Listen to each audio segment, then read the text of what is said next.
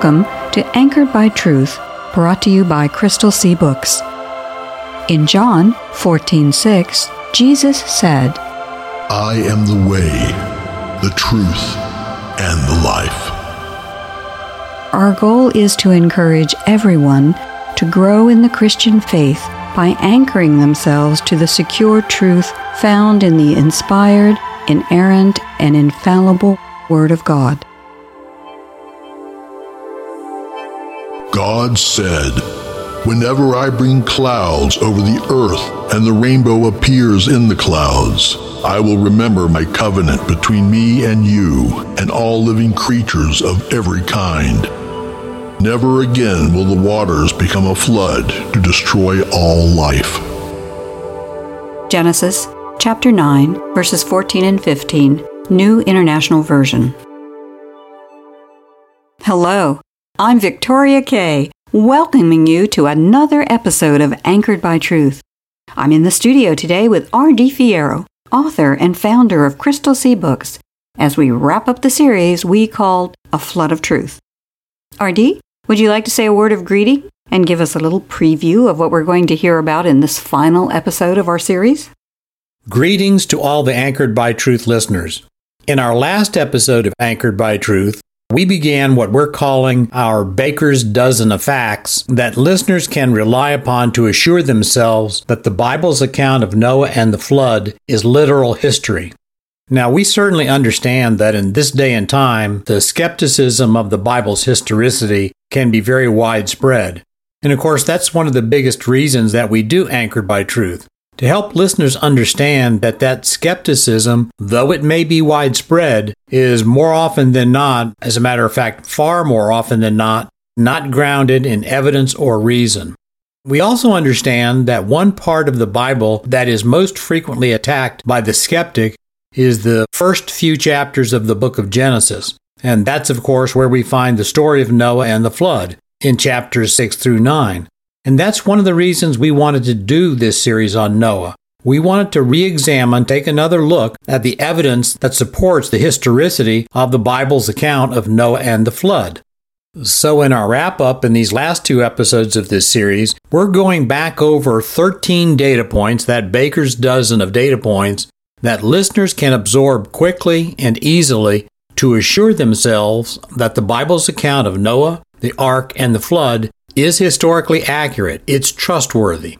And by extension, that other parts of Genesis, and the entire Bible for that matter, are equally trustworthy. We know that a lot, probably most of the listeners, do trust the Bible. But we also know that in today's world, people are often so overwhelmed with the details of life that it can be hard for them to find time to assemble the facts and evidence that can reinforce their faith in the Bible. That's what we want to do on Anchored by Truth.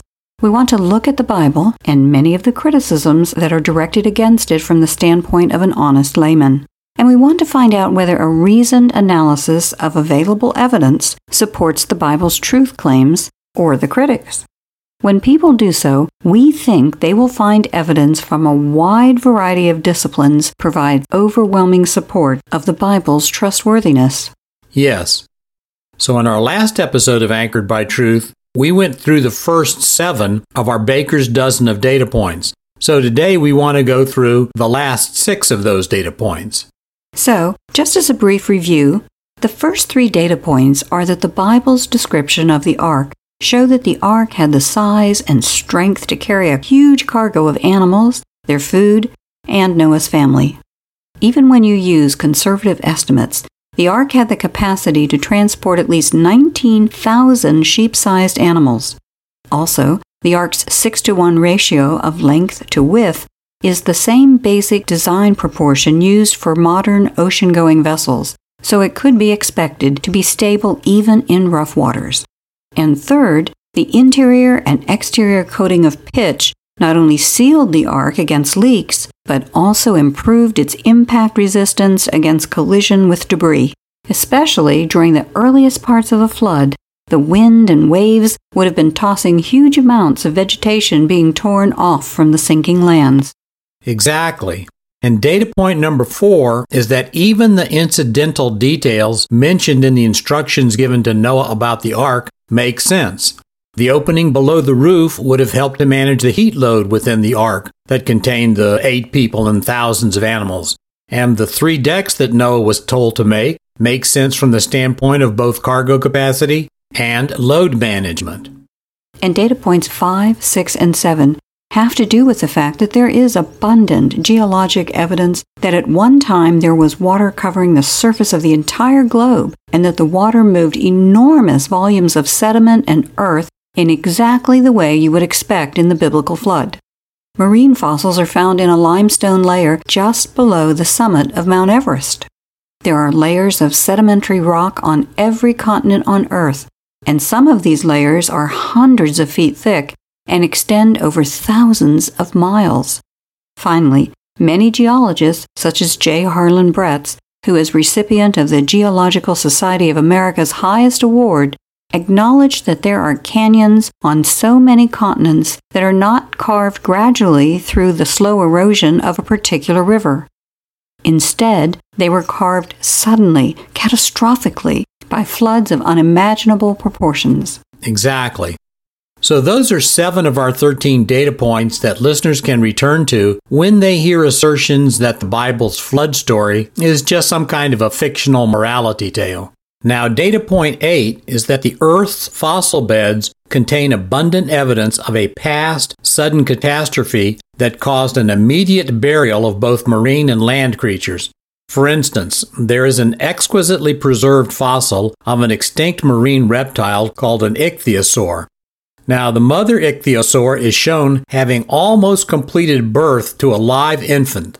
It's such a dramatic capture of a moment in time that the beak of the young reptile is still inside the mother's birth canal. Now, if you find a fossil of an isolated tooth or a shell, for example, it's not really possible to say how quickly or slowly that fossil formed. But there are countless examples like this fossil of the ichthyosaurs that shows that a long time span could not have been involved in the formation of the fossil.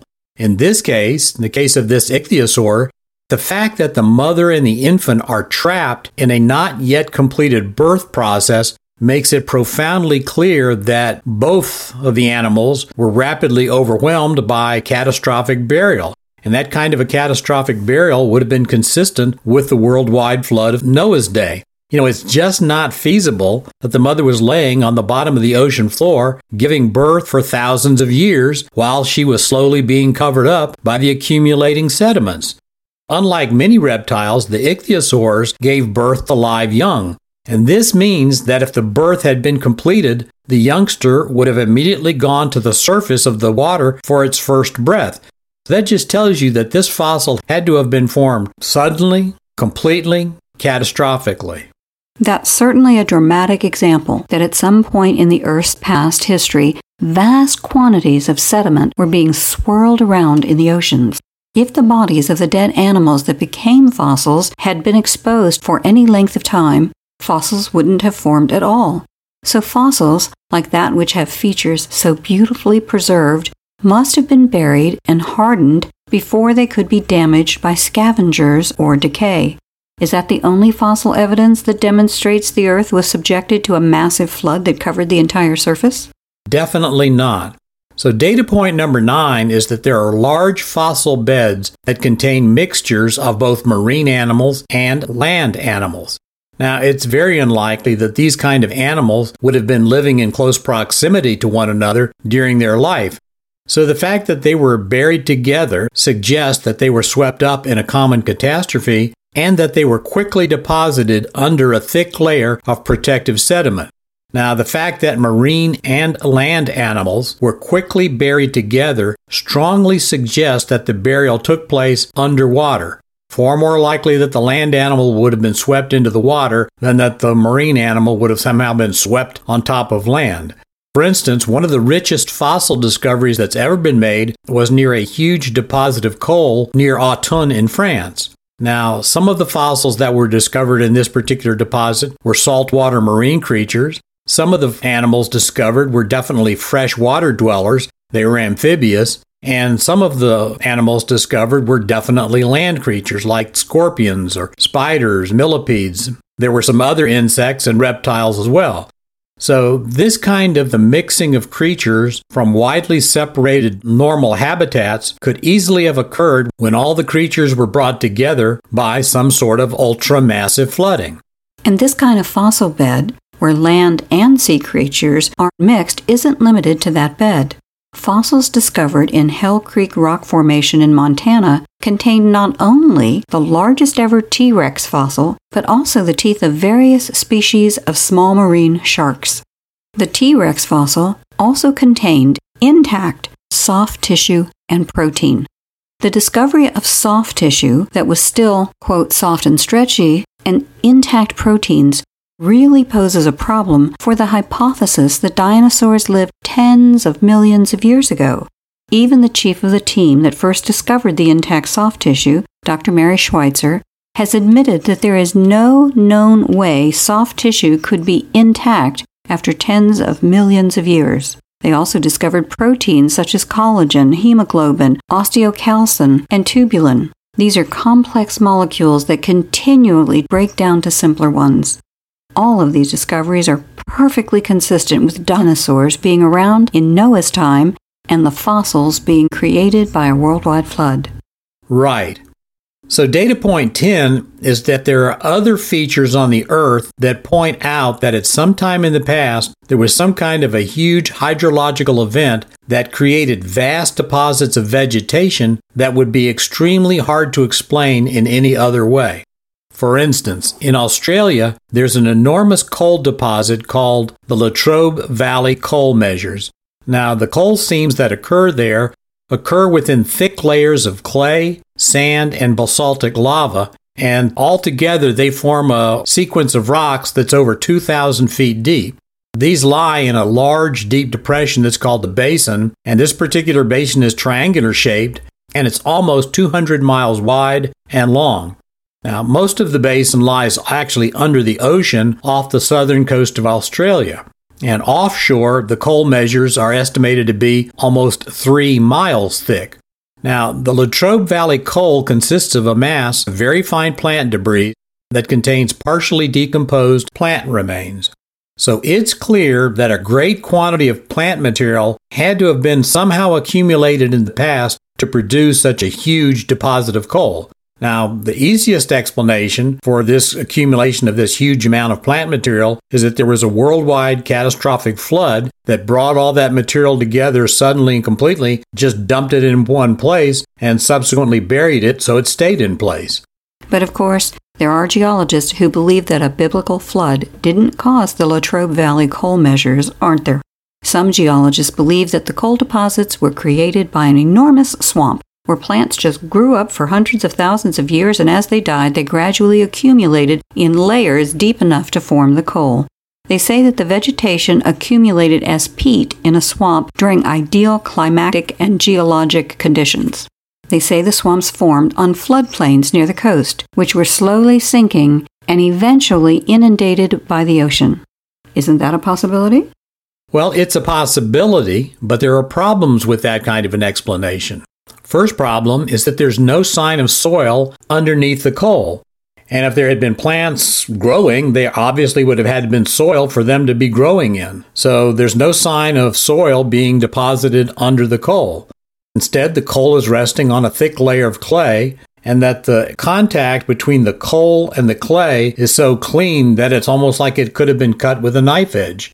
And this particular clay is a kaolin clay, and it's so pure a clay that it could be used for high-class pottery. Furthermore, there are no signs of roots that are penetrating the clay. So if plants had even been somehow growing on top of the clay, there would have been signs that their roots would have at least penetrated the clay.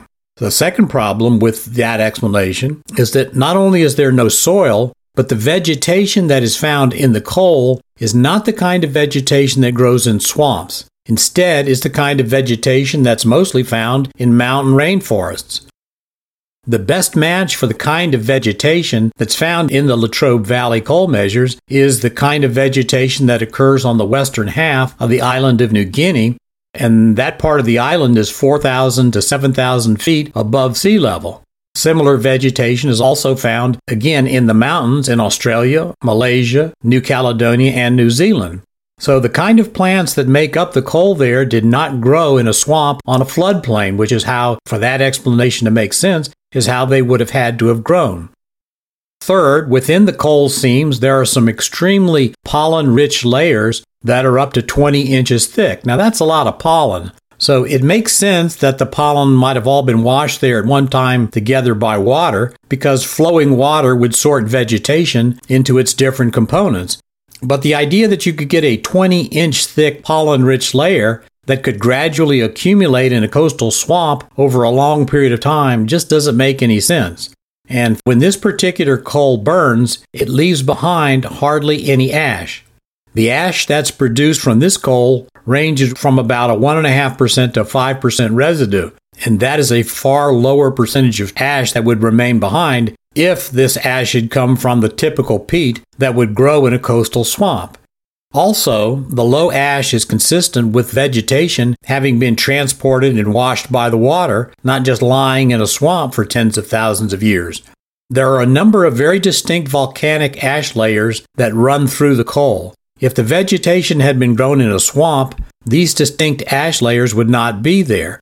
After each volcanic eruption, the volcanic texture of the ash would have been obliterated because when the swamp plants came back and recolonized the ash, the plants would have turned it into soil. So the explanation that this huge coal deposit came from a coastal swamp that just accumulated plant material over tens of thousands or hundreds of thousands of years is just not consistent with the empirical observations that we get from the coal that is there.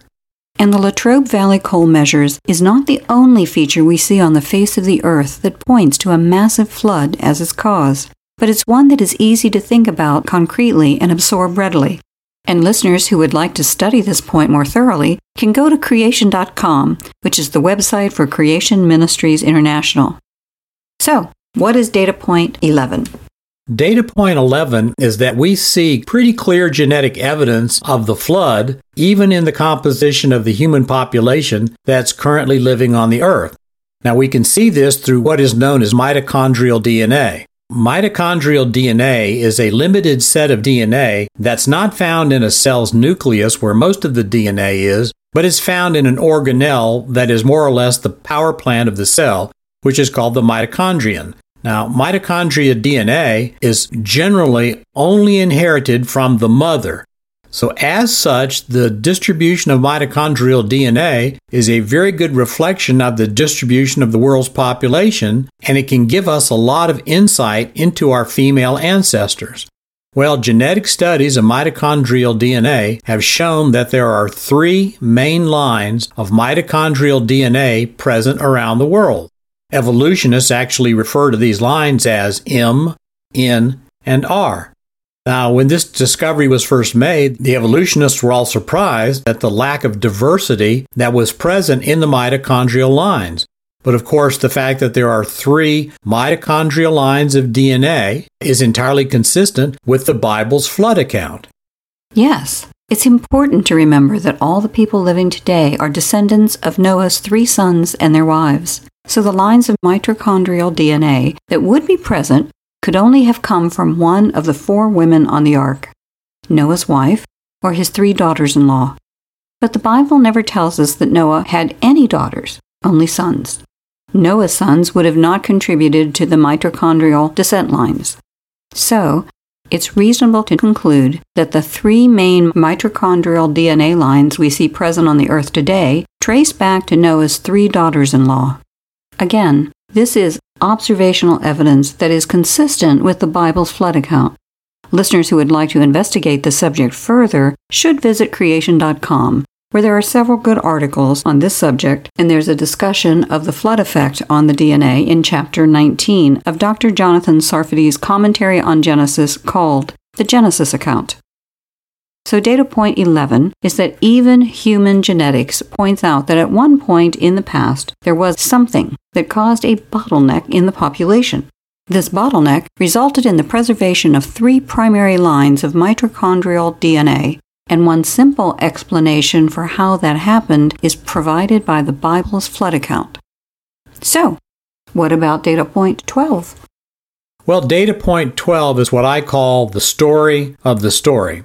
If you have any event as catastrophic as the biblical flood, you're going to expect that the story of that event is going to be repeated from generation to generation to generation. The father's going to tell the sons and daughters, they're going to tell their sons and daughters, they're going to tell their sons and daughters over and over again. And that's going to go on. If you have a worldwide flood, the repetition of that story is going to go on through dozens or hundreds of generations. Well, of course, when the story is repeated, it's not always going to be repeated as the same story. Over time, stories tend to grow. They tend to be embellished, or sometimes they're just repeated erroneously.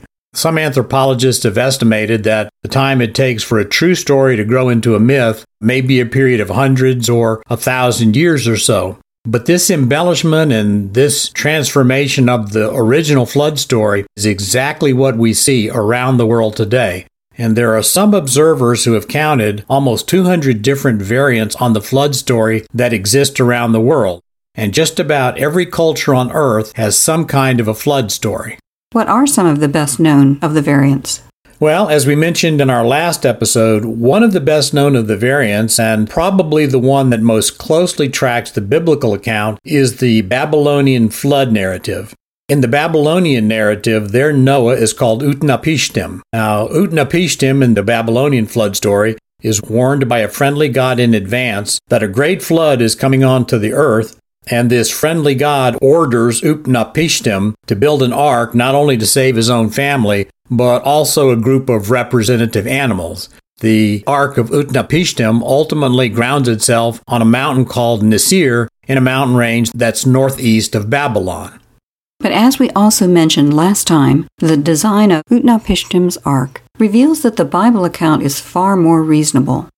In the Babylonian account, the ark Utnapishtim built was a perfect cube with 6 decks.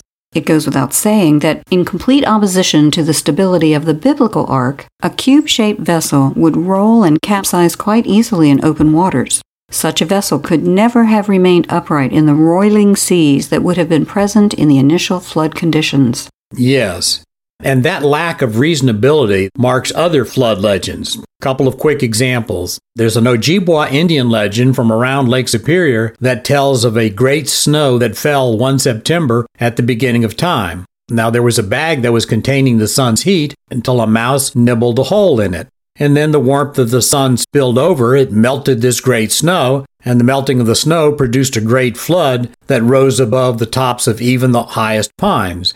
And in the Ojibwa legend, everyone was drowned except for an old man who drifted around in his canoe rescuing animals.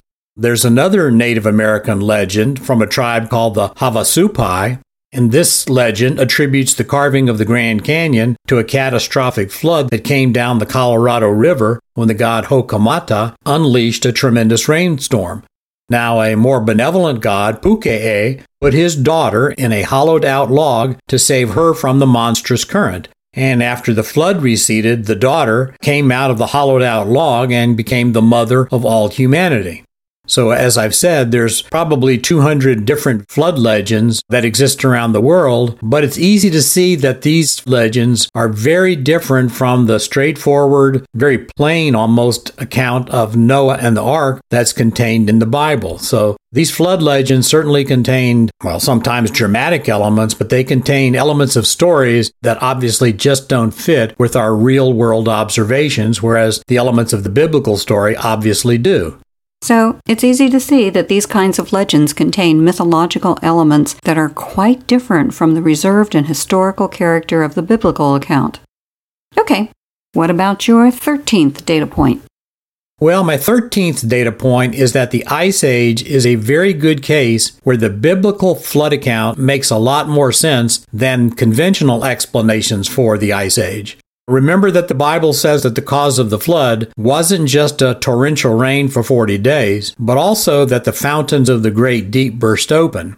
Now, many biblical geologists will agree that this refers not only to the fact that some underwater volcanoes erupted into the oceans, but also that there may have been subterranean reservoirs of extremely hot liquids that were also injected into the oceans. Well, these kinds of conditions would have been ideal for an ice age to develop. the ocean's temperature would obviously have risen. Warm water evaporates far more quickly than cool water, so all that additional evaporation would have produced abundant precipitation over the land for an extended period of time. At the same time, if there are volcanoes erupting, the volcanic ash that would have been injected into the atmosphere would have begun reflecting sunlight, and this reflection of the sunlight would have produced a protracted period of colder weather. So elevated levels of precipitation over land, plus a protracted period of much colder weather, this would have provided perfect conditions for ice sheets to form over the land in the upper parts of the northern hemisphere and over Antarctica. Do you have any final thoughts for today? Yes. I want to point out a worldwide flood, as described by the Bible, provides a very clear and straightforward explanation for all of the phenomena that we have been discussing throughout this series. So you get from the biblical account one clear and straightforward explanation for all of these different kinds of phenomena that we see. Sounds to me like a good time for a prayer.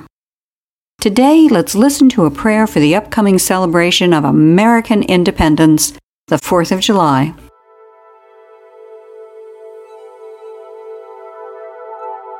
Prayer for July 4th. Father of truth and life, we exalt your name because you are the source of all good gifts that we enjoy. You rule not only the destinies of men, but also the destinies of nations. In your good pleasure, you raise nations up, and you bring others down. There is no activity in the universe, much less in the world, that falls outside your dominion. Lord, we are first and foremost citizens of your kingdom, and we seek first your glory.